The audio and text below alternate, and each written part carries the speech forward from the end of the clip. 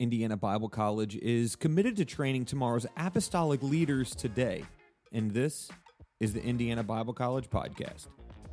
On-campus students at Indiana Bible College have the opportunity to study in three major areas: biblical studies, missiology, and worship studies.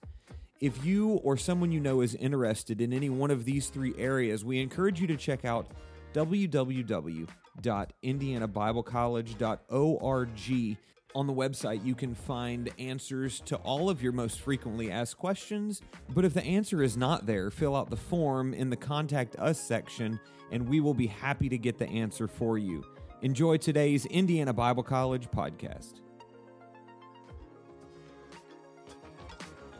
So, hello, I'm Jim Sleva, and I want to introduce you to my friend Mark Brown here. He is a pastor in Watertown, an IBC student, graduated, one of our alumni. And we have a chance to talk to you a little bit today about the things that Jesus Christ can do with our lives, for that matter. And so I would start by talking to you, Mark. Give us a little description of, prior to Bible school, describe Mark Brown. In a nutshell, my parents were first generation. My mom and dad, they weren't in the church. My mom went to prison for attempted manslaughter. My parents were on drugs, crack, whole 9 yards, verge of divorce. And my mom stepped into a Pentecostal service from an invitation. And that very service, God radically transformed her life. They went home, got rid of all the drugs, and that changed the course of her family history. And so when I was young, I was raised around it, loved it, and then about sixth grade came around, and peer pressure and the activities in middle school were a lot different than elementary school. Mm-hmm. And I caved in, and pretty much from sixth grade year to my senior year in high school, wasn't serving God. I had a few moments where, like deep down I wanted to serve God, sure, but just peer pressure was that strong, and my addiction was that strong. But 18 years old, prayed through. My pastor preached a sermon, man, one of those hellfire ones, got me to the altar, let it all out. And from that day forward, I always fell forward. And at 18, that's when God called me to go to Bible college. I had no ambition, aspirations as to why. I just simply obeyed what I felt God tell me to do and what my pastor blessed me to do. But that's kind of it in a nutshell. I was raised in the Chicagoland area most of my life, and then Indiana Bible College after 18. So you mentioned earlier that you weren't too sure what God wanted to do with you when you went to Bible college. Mm-hmm. Does that mean you didn't really sense a call to preach or anything like that at that point? I had a strong desire to do whatever for God, but I never heard him say, you're going to be a pastor, you're going to go evangelize, anything like that. But I love people and I love God, and I definitely had to overcome some fears. But when I went to Bible college, I met you. You took me in under your wing and exposed me to just the streets of Indianapolis and reaching out to people. And it was through that relationship with you that I started doing a bread run, started doing children's ministry at the Jesus House, learned how to play the guitar to connect with kids, started doing tent revivals, started serving at the soup kitchen with homeless people, fell in love with missions. So I was getting pulled 6 different directions, and I'm like, what in the world, God? I don't know what you want me to do. But when God called my wife and I to South Dakota, we were 22. In the week of graduation, we drove out there. When we got on site, that's when it all came together. Like, okay, that's why God was tugging me all these directions, because in the church plant in South Dakota, we were the missionaries. We were the Sunday school teachers. We were the music. We were the outreach coordinators. We were the everything. But I guess I would say I learned how to preach from a pulpit in the process of being a pastor. So let me ask that, as I was getting ready to ask you, so how much actually behind the pulpit in a church experience that you had when you actually went to start pastoring? None, other than I made an announcement or two from a pulpit when asked. 4 years at Bible college, I never got asked to preach chapel service. I went on a missions trip before, and I've shared like my testimony of my family and I, but I was not what people would consider a preacher. I was just like the outreach guy, the tent revival guy, the bread run guy, the Jesus house guy. Explain what bread run is. Is that when you run around with a piece of bread in your hand, or what? Kind of, It was before there was Jimmy John's. There was bread run. We would go door to door, delivering that bread. But it was past date bread that stores would throw out. Calvary Tabernacle had a connection with someone there, and they would give all that bread and be there at the church. And if I remember correctly, it's been a few years now. Your mom, her garage, or some elder lady's garage, where they stored all this bread, and we pick it up. And then every Saturday we go into a needy area, and we go door to door, and we would offer people, here's some free bread, donuts, pastries, would you like some? And they say yes or no.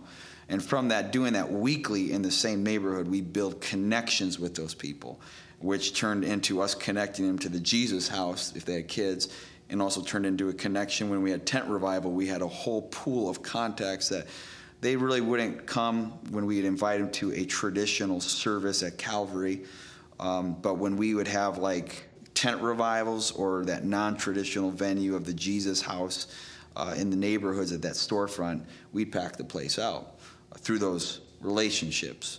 And then we also had Bible studies with them. So the bread was just a vehicle for connection, relationship, meeting people. So the main point wasn't you're trying to feed the hungry. The main point wasn't like some social program. The main point is just you want an excuse to meet people. Exactly. Cool. And the bread was just kind of the security blanket for me because I'm not good at meeting new people. And did you have any specific training prior to Bible school as far as in these venues, or? Not like, formal training, like, anything like that. There was stuff at our church. I never considered myself to be part of it, really. And that's just my own fault. But when I came here, I just, my focus, the change of environment, and then meeting you, I was just curious to see what you did and do what you did. And I just kind of tried to emulate that and just ran with it. Would you say the competition is pretty stiff to get involved in tent revivals? Like, was there a whole lot of other people all fighting for that position, or bread runs, or? Wouldn't that be a good thing? No, it's a wide open market. Outreach, there's millions of people in the Indianapolis area and then across this nation. There's maybe competition and people trying to jockey to get a pulpit or a position. But when it comes to outreach, you can do it anytime, any day, anywhere with anyone. And that's really all that I am today came from just boots on ground, in the trenches, having a pulse of reality, being with people on a regular basis. It wasn't theory, it was experience. And that was a blessing of Indiana Bible College. You're actually experiencing ministry, not just theorizing ministry or intellectualizing it. You have the opportunity to live it out here. And so I'm very indebted to IBC for that. Now, you definitely had a love for people. Maybe not, you were alluding to different aspects of training for ministry, but you definitely had a heart for people. I remember that you're trying to pay your school bill, struggling with that, and still wanting to connect with kids. And so I think you got a job at the Boys and Girls Club, and you may even downsize your vehicle to some little motor scooter thingy or whatever. I forget exactly, trying to make all these ends meet. So did you find that it was difficult? You still had to maintain a job while you're at school and had financial pressures at the same time? I mean, it definitely wasn't a walk in the park. So, the Bible says in Proverbs 21:25, the desire of the slothful killeth him, for his hands refuse to labor. Or in layman's terms, desire without diligence will kill you. You could desire to be a millionaire, you could desire to be a minister all you want, but that doesn't make you a minister, that doesn't make you a millionaire. You just got to work. And so, I worked, and it's great to get by, but God always provided. Sure. And so even when I got, like, the latter part of my season at IBC, I was married, and I was working 40-plus hours.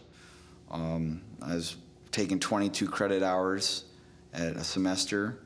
I was working overnights, but I pushed through it. And what gave you all that drive and push? Because that takes a lot of energy to make all that happen. Well, I have people, I have souls, just the mission of the weight of eternity. When you feel that weight on your hands, that eternal weight and responsibility, just compelled to do it. And positive peer pressure. I was around you, I was around other students that were like-minded. And, we weren't going out watching movies, we weren't going out partying. Really just had people that were just vivacious for missions. And that's kind of who I hung out with. And that's what we did kind of for fun. In fact, as crazy as it sounds, door to door, on the street, boots on ground, ministry, Bible studies is some of the most fun stories and experiences I have, because you never know what to expect. And some of the funniest things, craziest things, emotional things happen when you're out in the harvest.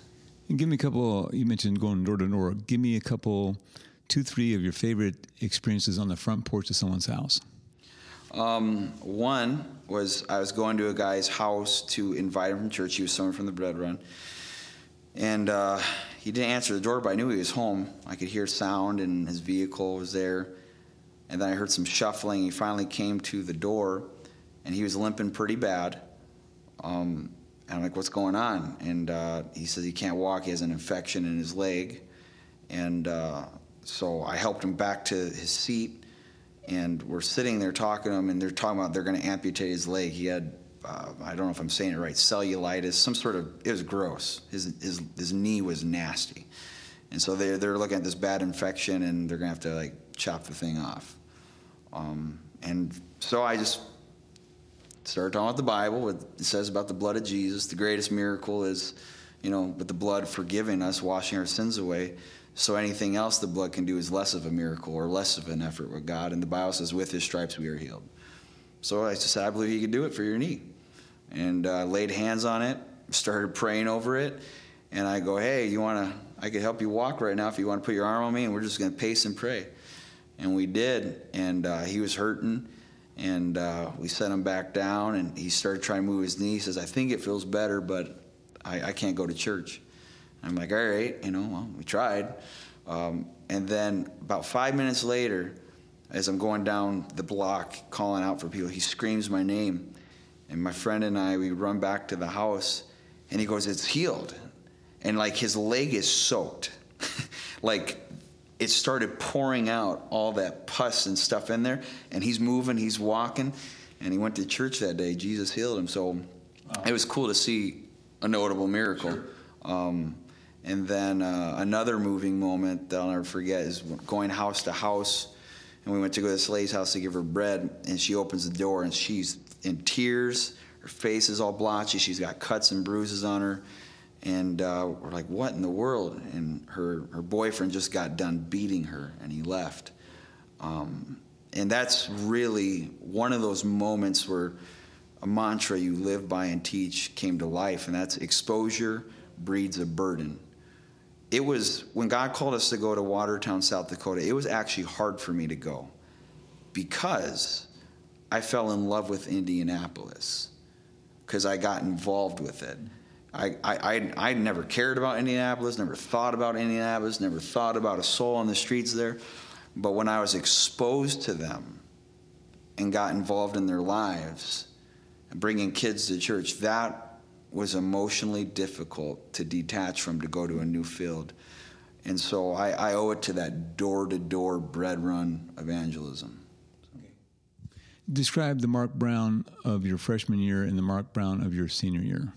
Yeah. I came with a bad spirit, to be honest with you. God wanted me to be here. I really didn't want to be here. And I pretty much just looked at everybody and judged that they're probably all going to hell. I didn't like any of them. I kind of stayed to myself. I had a sour spirit, and I was kind of a little rebel still. But that's why I liked you. So, yeah, you adopted me, you kidnapped me, and anyways, every year was a little different. God worked on a different element. Actually, every semester was different. And piece by piece, I was transformed. And I remember, this will sound awful, but I remember sitting and watching Calvary Tabernacle thinking, like, this is a lame church. And God, give me patience for a second before he cut off the recording, because I thought, because people aren't running around swinging from the chandeliers, because I came from a loud church. I came from a very intense, like, gospel inner city type style. And so I was just like, man, and then I see guys wearing pink ties and stuff like that. So I just like, what in the world is going on? And but after being around the people that make Calvary work behind the scenes, I seen an element of worship and servitude I've never been a part of. And there's a lot of mechanics that goes behind the scenes of Calvary Tabernacle and this Bible college it's what makes it dynamic. And by the end of it, I learned the value of the body of Christ. The first tent revival I did, me and another friend almost put the tent up by ourselves, ran the thing by ourselves. By the last tent revival we did our senior year, I did almost nothing, because I learned how to use the body and appreciate the body of Christ. Like, okay, that sound man, that's actually a ministry. Oh, that guy with raging biceps, that's actually, he could actually drive the stakes into the ground instead of my little pencil arms doing it. I learned to see that everybody has something to contribute. Sure. And so I learned to appreciate that. Like, I didn't confine ministry to just street evangelism. Because I thought, if you're not doing street evangelism, then you don't love God and you're not doing nothing. I'm not saying you don't do street evangelism, but I basically isolated to one-dimensional. And by the end of my Bible college season, I saw the three-dimensional aspect of how church works, and appreciated that. Can you share with us maybe one of your worst disappointments or discouraging moments in Bible school? It wasn't all wonderful roses and happy victories and great miracles. I could only pick one. I'm just kidding. One frustration. There's a couple, but one of them was seeing same people used over and over again, or similar type of people put up as the banner of the student body, and knowing that they're doing things contrary to Christianity outside of the platform or the pulpit. That was pretty frustrating. And seeing their level of talent, and so beginning to think, well, I guess you got to be talented to be used. So I've had my little moments, pity parties over that. And I shared with the student body today. One time I was having a pity party in prayer, and whining and crying to God, and all of a sudden the room got pitch black dark, and I'm like, the light, it was just dark, and I saw this little rocket, like bottle rocket, shoot up and then explode, and it turned into this big, beautiful firework, vibrant, intense, and you're like just looking at it, amazed, lit up the whole place, but then it all fizzled out and everything was dark again, and God said, that's not what I called you to be. And unfortunately, a lot of the people that were paraded around in their ability fizzled out very shortly. They went out, got job placement, if you want to call it that. They were evangelizing. They were known, seen, heard, and but they fizzled out. And so that was an important lesson to learn, that it's what you do in private, how you live in private, and not to have the wrong spirit when other people are being used, because all that really matters is your relationship with God, being faithful with God, committed to God, and just if you take care of that, God can take care of the rest. Yeah, I think there's a lot of things that sometimes we associate the credit to some other people, and really it's the work of God's Spirit that does it, and it's not someone's talent or ability. And I just would encourage anybody that's saying, what do I have to offer God's kingdom? Whatever he made you to be, that's what you have to offer. That's huge and powerful. It's just a matter of just saying, I'll cooperate and not get bent out of shape when I see stuff that I don't think is fair or whatever else. Sometimes I think it's maybe harder getting us to get the kinks out of our life. Yeah. I will say this, about the ability thing. It's not bad that people have ability. Right. And people that have low level ability should not be mad or jealous of people with high level ability. Jesus gave the parable in Matthew 25 about the guy with 1 talent, 2 talent, and 5 talent. And he says he gave it to them according to their ability. And so God recognized there's people that have twice as much talent and 5 times as much talent. But the moral of the story is at the end of the day, he expected everybody to do something with whatever level of talent and to grow and development. And the unfortunate thing in the story is the guy with the least amount of ability withdrew and held it for fear. And the other guys, they went out and did it. And a lot of people that have ability, they've worked for it. And they've put in the time. So that's not a problem to have ability. In fact, Jesus rewarded the guy that had 5 talents that turned it into 10. And he took the guy that had 1, the least amount, and gave that 1 to the guy that had the most. So I do believe God rewards people that put the work and the time in it. But God doesn't need our ability. He needs availability. Yeah. And so if we make our ability available to God and we're still humble with it, God will still bless it. If we're a low-level talent person, like by nature, I'm low-level talent.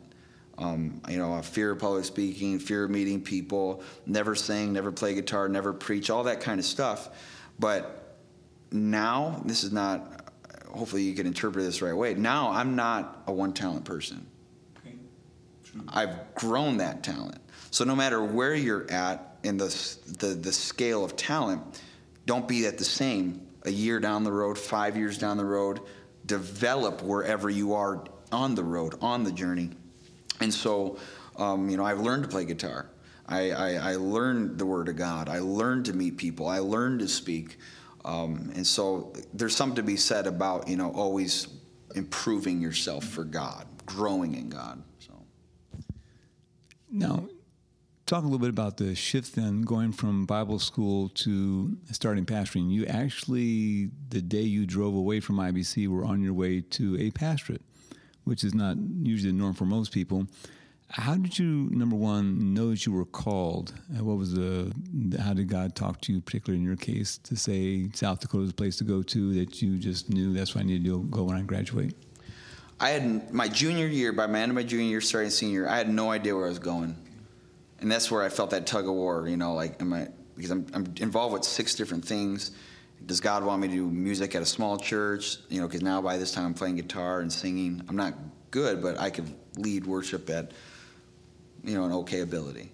And then I felt, compelled, should I do outreach? Should I be a Bible study teacher? Sunday school, children, what am I doing? So I have all this tug of war. And then the summer before my senior year, I'm at a wedding. And after the wedding, one of the family members who's a farmer in South Dakota starts talking with me about South Dakota. And he's telling me crazy stories. Like he's got me like in stitches. I'm laughing. Just crazy stories. And I'm like, who in their right mind would ever live in a godforsaken land, this frozen tundra? And at the end, as I'm going to my car to go back home, he just looks at me and says, yeah, there's a big need in South Dakota. And that's all he said. And all of a sudden, as I look at him, it's like a dagger hit me. And I had instant tears just coming down. I'm in front of this man of a man farmer. And here's this pansy little, city boy crying, and I'm not even saying anything. I'm just shaking. I look at him, I shook his hand, I walk off. And that was it. And I'm in my car, and as clear as I heard God, you're going to South Dakota. I'm asking you to go to South Dakota.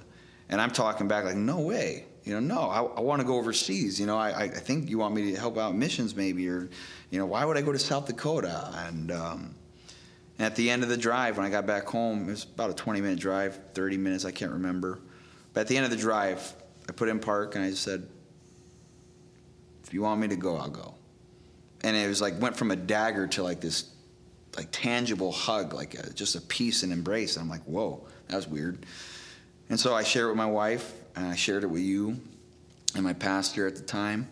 And we just kept it to ourselves. I didn't tell anybody. And the advice was, pray about it and see if it intensifies, stays the same, or goes away. And that's what I did for the first semester of my senior year, and it just intensified. And all of a sudden, it seemed like South Dakota popped up in every conversation. Like people, like I'd be sitting at a lunch table, and then someone's talking about South Dakota. I went on that book trip, and all of a sudden, Brother Mooney, Brother Marler, and Brother Tim Masking are talking about South Dakota. And it's just like little things that pop up. I'm like, what in the world? Long story short, I'm trying to condense it, is by that time, I'm in second semester, and I was advised to call the superintendent of South Dakota, so I do.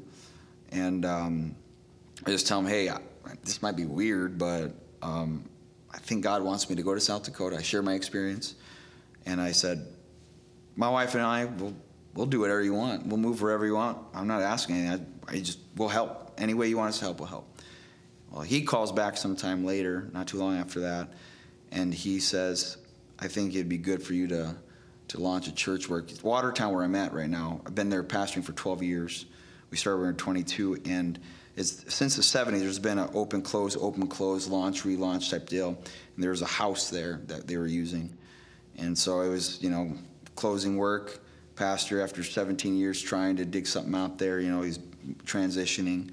And so he said, you guys should go do that. And I'm like, what? But we did it. We had the blessing of God, pastor, and the superintendent. And the week of graduation, it was 2 or 3 days after graduating, we took our cap and gown off, got in our car, drove out there. We had no job, nothing. And we looked for work for 3 months, slept on the basement floor, and pretty stellar. Describe your car condition as you were driving away from IBC. I seem to have a memory of one of these nights. Are you talking about the 89 Fox Volkswagen thing with no power steering, no e-brake, and no AC? Thing beautiful. I don't know. It might have even been a one-cylinder. I don't know. Thing barely, it just starts shaking after you go 55 miles an hour, and everything we owned pretty much went in that car. And this, we also had this Cavalier, and drove out there, and it was a long drive. You've been married how long at this point? A year and a couple months. Okay, so you're basically just getting cranked off with the marriage and just graduating from school. And how much? You have a big chunk of money in your bank account? I had no money. Pledge supports, deputation? No. We had nothing. But you did have a pastor that says, I have a building you can land at, and you can sleep in the basement of it. Yes, sir. And you had a lot of prayer. Yes, sir. So describe like your first few services. How was that in Watertown? Embarrassing. It was jank. The building was in bad condition, and we had this ghetto rig sound system, and it is pathetic. I didn't. Truth be told, I didn't even need a sound system. It's just my wife and I. How many people are members? Yeah, how many? Yeah, members? we got one guy we're preaching at this time, and as I'm preaching through a sound system. I don't need it. The room's just a tiny room, and the guy's right there, and my wife's right there. But I felt like I, for some reason, had to have a sound system, and it sounded like I was preaching it because it was like. So it was pretty lame, and and telling my wife to repent every service, that's kind of hard, kind of impacted the marriage a little bit.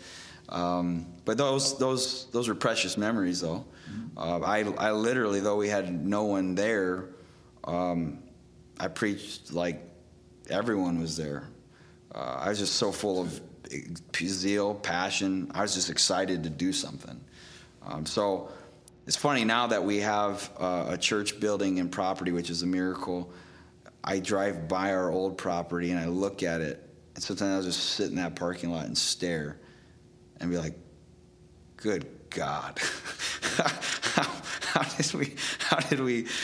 did we even do that, But when you're so in love with God and it's just your reasonable service, you're an unprofitable servant, it's just like, man, this is exciting. It's just like an adventure. Is there some way that you think that you could have just had we organized it right and you could skip those. How many years were you at the old building? 9. Is there some way you could have just like skipped all the lessons of that old building and just, if moved into the new building and had the miracles all happen, could that have happened somehow, or did you need those 9 years? Well, God could have done it. And that sure would have, I would have less scars. But less scars, less character, huh? Yes. Who I am has come through the process. Yes. My personality, the way I communicate, the way I pray, the way I worship, the way I perceive things has come through the process. The first 5 years was the most depressing of my life. And I mean, here's what's stupid. I tell this story so many times, and it hurts every time. Yeah.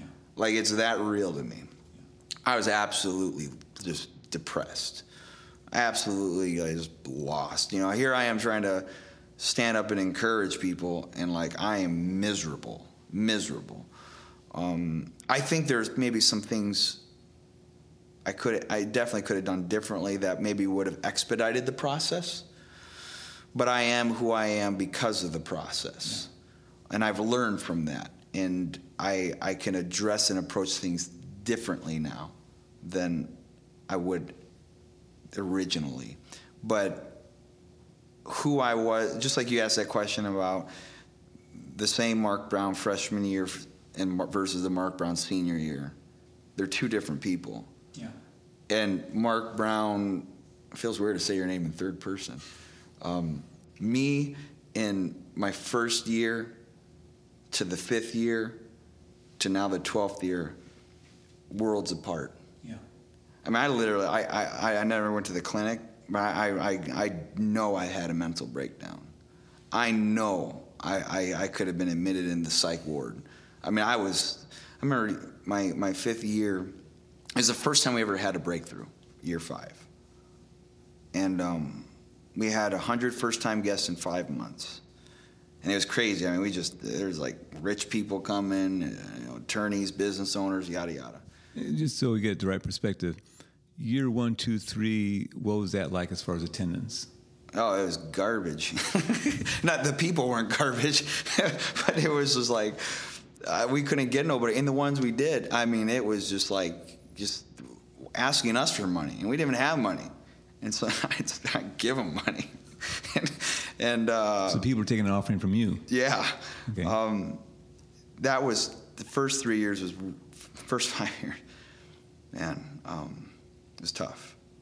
And I couldn't feed my wife. I remember the hardest Bible study I ever taught was sitting there with my wife after a church service, and we didn't have anything to eat. And now, I whine and complain. Really, it's first world problems. I just got back from Ghana.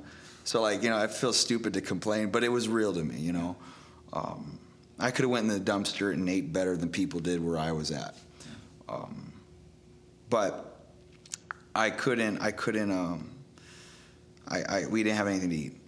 And so we had some money in the offering, and we were going to buy something to eat. But we felt so guilty about that we had to sit down and go through the Bible and teach ourselves a Bible study, that it's okay to feed the ox.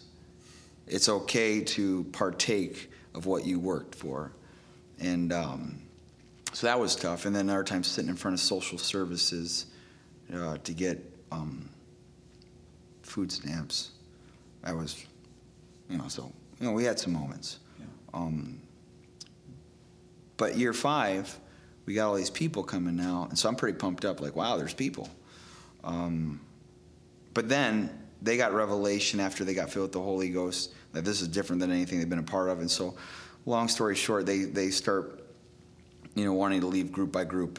And we had the first group left over, Jesus' name baptism. I went to a house, and all of a sudden the house is filled with questions and people. They didn't tell me there's going to be a bunch of people there and all that. I'm like, uh-oh.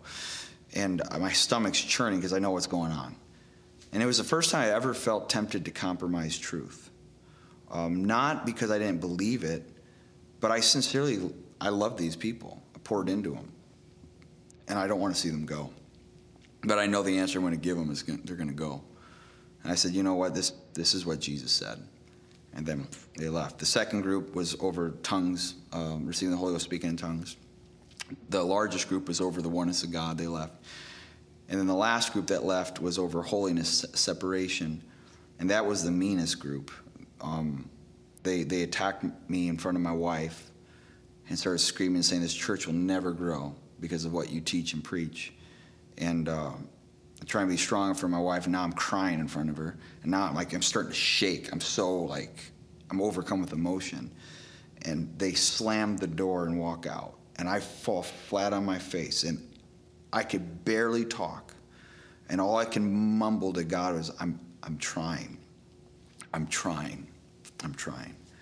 And the Lord, he talked to me, and he said, now I can trust you with revival. And that helped. Yeah. Now, things didn't turn right then and there, but from that day forward, it was different. And to know that God can trust me. Yeah. But I had to pass that test, and it's important, to know what you believe and stand for what you believe. And it's got to cost you something. Yeah. And it cost people and it cost money, but I was more interested in truth. And what was your attendance after the last group left? We were back down to maybe if I'm thinking like an actual number, it'd be maybe 10, okay, maybe 8. But it was like a right back down. And as I recall, you had before, the larger group had lawyers and all kinds of good people. Yeah. What man would say is, that's what we need. Yeah. And so it's kind of like after 5 years back to square one. Yeah. So now you mentioned that it was a different flavor after that then. So describe that little different flavor. What shifted there? What felt different? Numbers weren't different. Still in the same building. Well, from that day forward, I got I made up my mind. I am not going to be held hostage by people's money. Because they were waving. They were like, let's go buy a building. And they took me to this building and stuff. And I prayed about it, and God said no. And the building would have been cool to have. It was bigger than what we had. But God said no. And anyways, so after they all left, I'm like, I don't want to ever be going through that again. So I'm like, God, I want a debt-free building. I want a building where I preach whatever I want without fear of, are we going to make the bills? And so I just started. I had my mental breakdown, so I'm probably like, it probably ain't even the Holy Ghost. It's probably just I'm nuts. So I just started declaring things bold and big. I was like, God's going to give us a church van. Someone's going to give us one, and we're going to reach some kids in this community. And all of a sudden, boom, like someone called us up and gave us a church van. And so I was like, whoa. And so I'm like, in Jesus' name, God's going to give us a building. It's going to be debt-free. And they're all looking at me like I'm stupid because there's only 10 in the room. And I'm talking about building expansion and all this stuff. And but I just started prophesying to the wind and calling those things which be not as though they were. And for an altar service, this is about year 7. I went by this building that was $1.3 million. It was for sale on the market for $750,000, and we had I had no business even thinking about it. But I'm just like, that's what I'll take that. And so I call the realtor, go through the building, stuff. We ain't got no money, we ain't got no people. But I go back to the church and I preach on Sunday. And I just start declaring that's going to be ours. And I was like, I'm going out there to pray for it. Who wants to go with me? That's our altar call. And we open the door. We're in a full-fledged blizzard, and it's January 26th or something like that. It was cold. It was blizzard. And we went out to that building, and people, again, they thought I was nuts, and I probably was. But anointed that keyhole, put my hand on it, started declaring, God, this is ours, debt-free in Jesus' name. I go, I want wells I did not dig, vineyards I didn't plant, houses I didn't build, walls I didn't fortify. And really condensing the story is that we ended up getting that building debt-free. And we walked in the day of a cash in hand, and we obtained that property. It was an absolute miracle. Yes. And there's a lot of cool stories to that, but I don't know how long you want me to ramble here, what ground we're covering. But Oh, just suffice to say, it was a miracle. absolutely. It's our $1 million miracle for sure. The timing, everything. Your other buildings sold within just a few days in order to get the other stuff. So every time I went to these people, I made an offer, and they said no. And then I went back to them, I made a lesser offer, and they said no. And I went back again, I made a lesser offer. They got mad, and they said, go ahead, get away from us. So I left them alone for a little bit. Then I came back again and offered them in less, and they said no. And I kept declaring. I went back one more time, and I offered them $250,000, and they said yes. And I was like, oh, cool. Well, we gotta sell our property first. And they're like, nope, we need to do this now. And I'm like, let me get right back to you. So we had a prayer meeting that day. At the end of the prayer meeting, that very day that they accepted an offer, someone called us and made an offer on our property. And they said, here's the deal, though. We need to be in your building in 3 weeks. I'm like, well, that's kind of fast. And no bank would give us a loan. And so I go, okay. And because I called that church, they were renting out to someone else in contract, and I asked them, how much longer are you guys there for? They said 3 weeks. I'm like, well, that's a God thing. But we still needed, so our building property sold for like 110. So we still needed like 140 grand, 130 grand. And our church was like, where are we going to get that from? I was like, I don't know. God's going to do it. And so we started praying for 3 weeks, and $130,000 came in, and we walked on the day of into that signing room with 250 grand. Wow. Got the keys, turned it. It was ours debt-free. It's just nuts, you know. Way sweet. Yeah, it was God. Way sweet. That's an awesome story. So describe then at that point, now you went through some really smashing low points. God had to try you to test you. Now you went from fasting and praying to feasting, believing kind of mode. Describe some of the cool victories that happened, and then maybe some more things that God was teaching in the meantime. Like cool victories now? And there's a lot of cool things.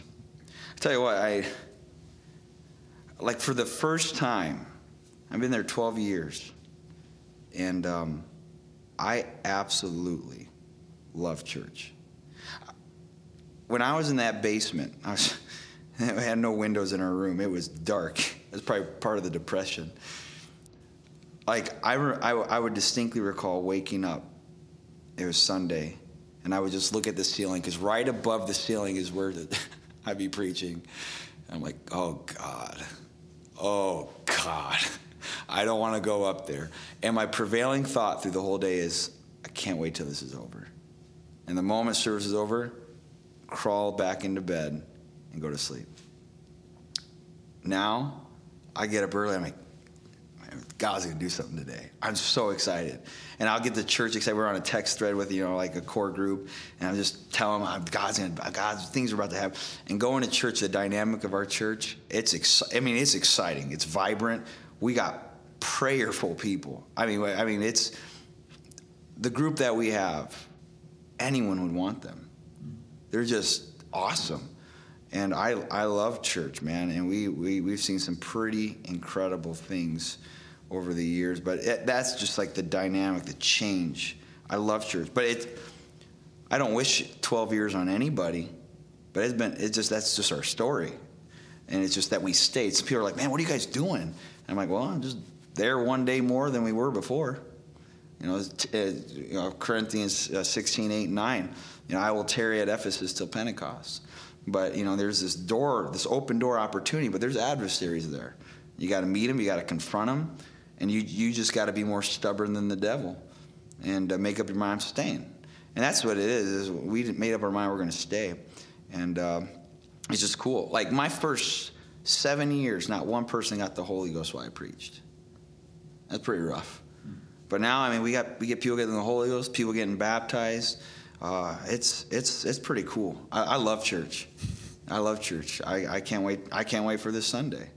And anyways. So, do you think that you had a unique experience, or because you travel quite a bit right now, would you say that actually for the people they have successful ministries. Do they seem to go through the same kind of thing that you did? Maybe different day, different scenario, but same experiences?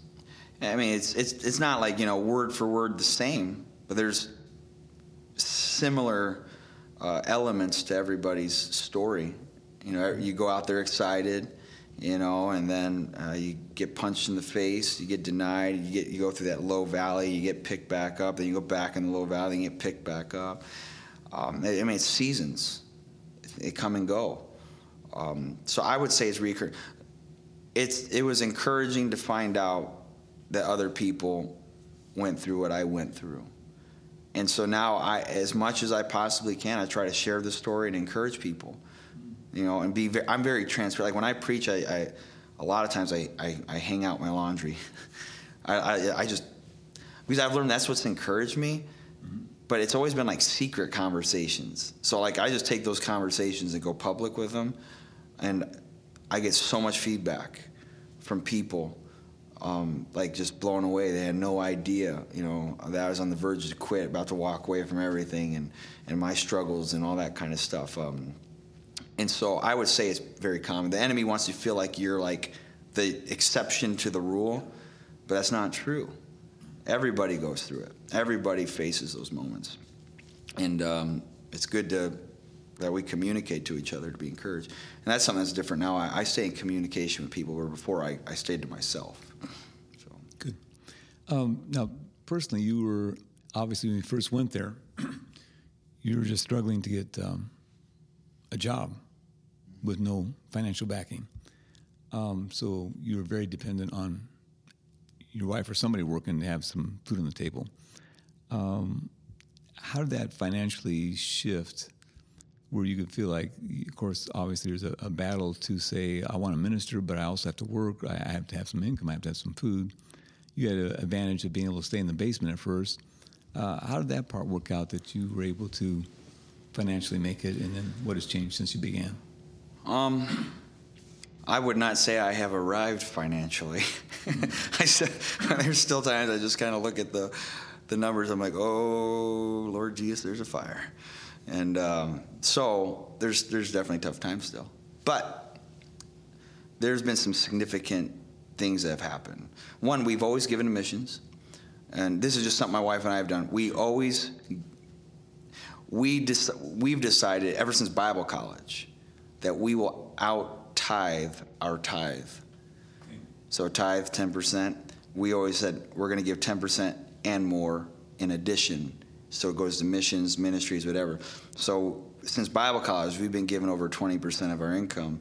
And every year that we could, we've increased that percentage.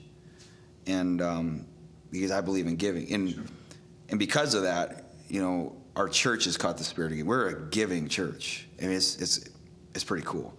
Yeah. We're not a large church in number yet, but we are large in giving. We're a sacrificing church, and we're a praying church.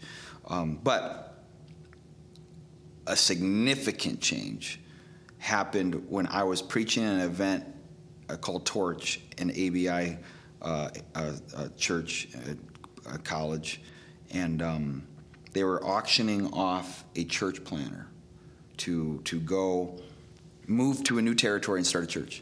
And also, I'm getting flooded with memories. I remember that. But the difference is this guy's got a career, he's got a business, and he's got like 3 or 4 kids. And I'm watching this, I'm like, oh my goodness. And so whoever gives the most money is going to get a sledgehammer to smash a car's windshield or something.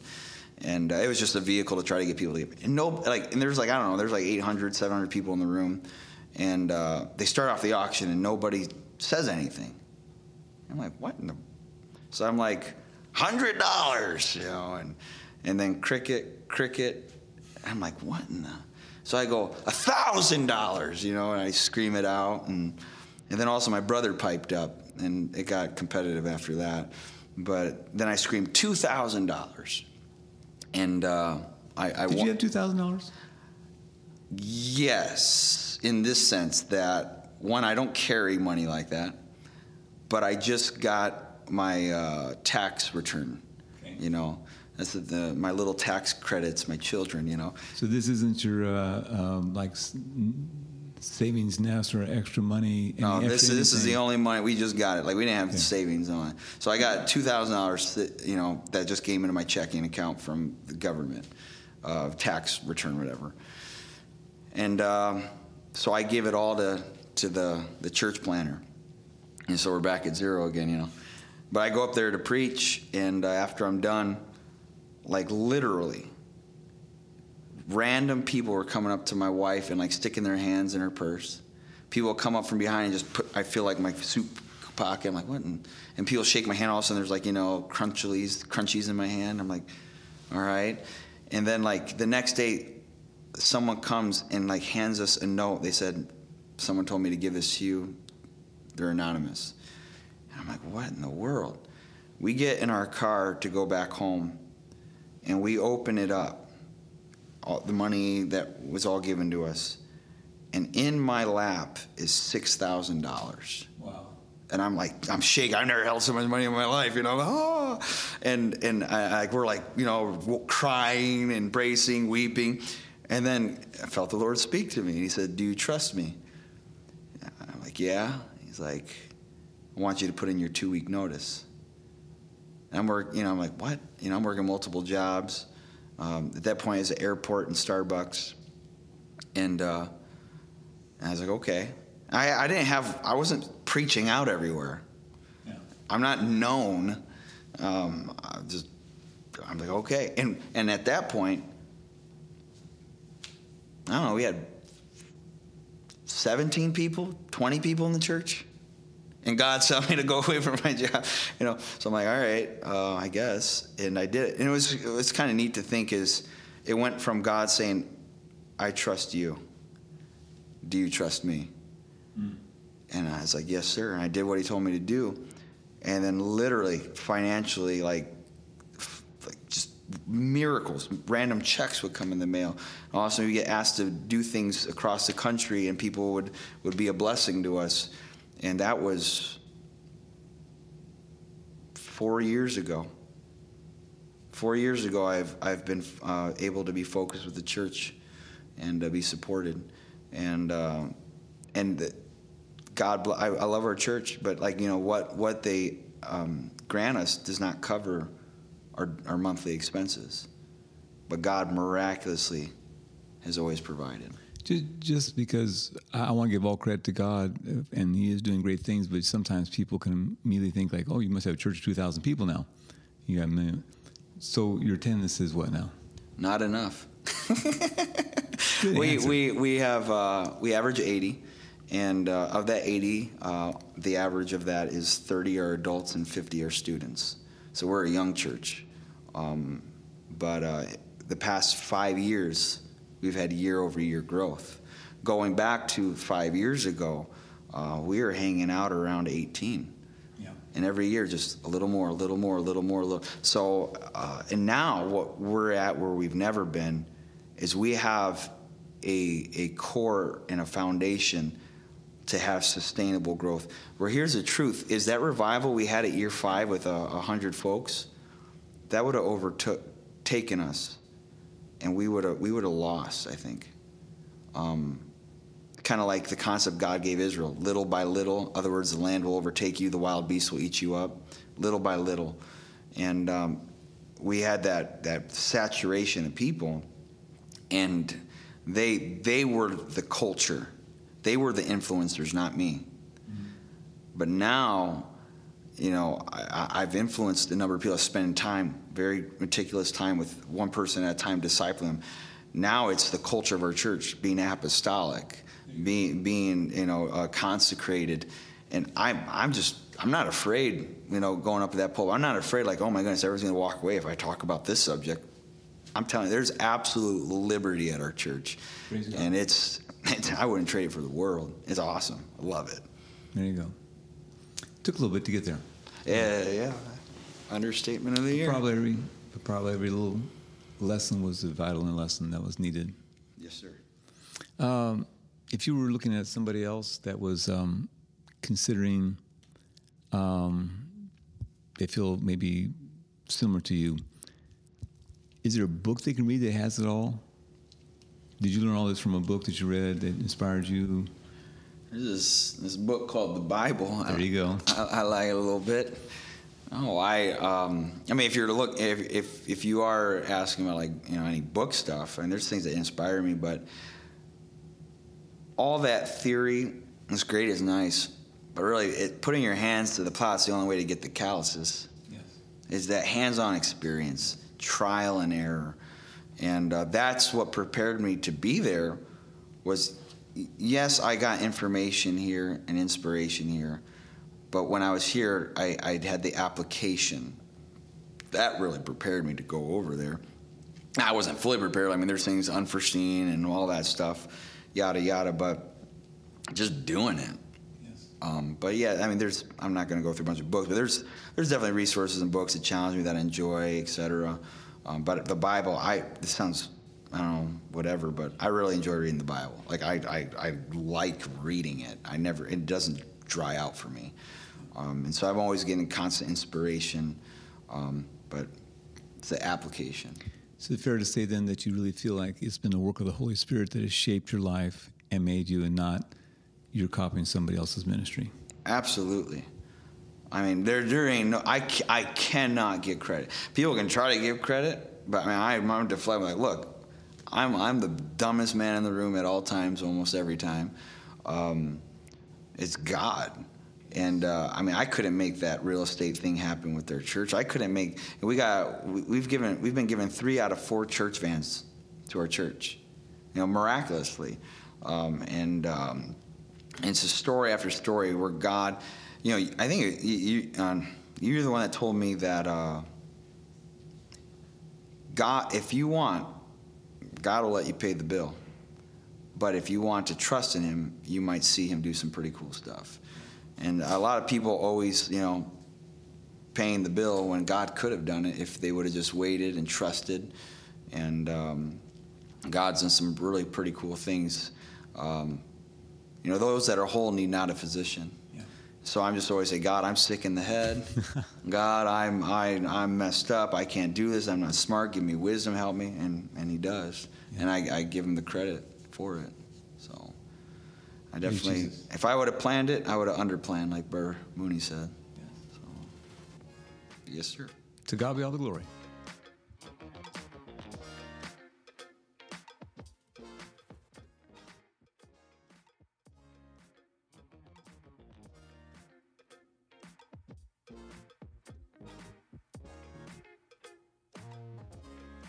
Good news for all you listeners out there who would love to continue your education with Indiana Bible College, but simply can't make the trip to Indianapolis to do so.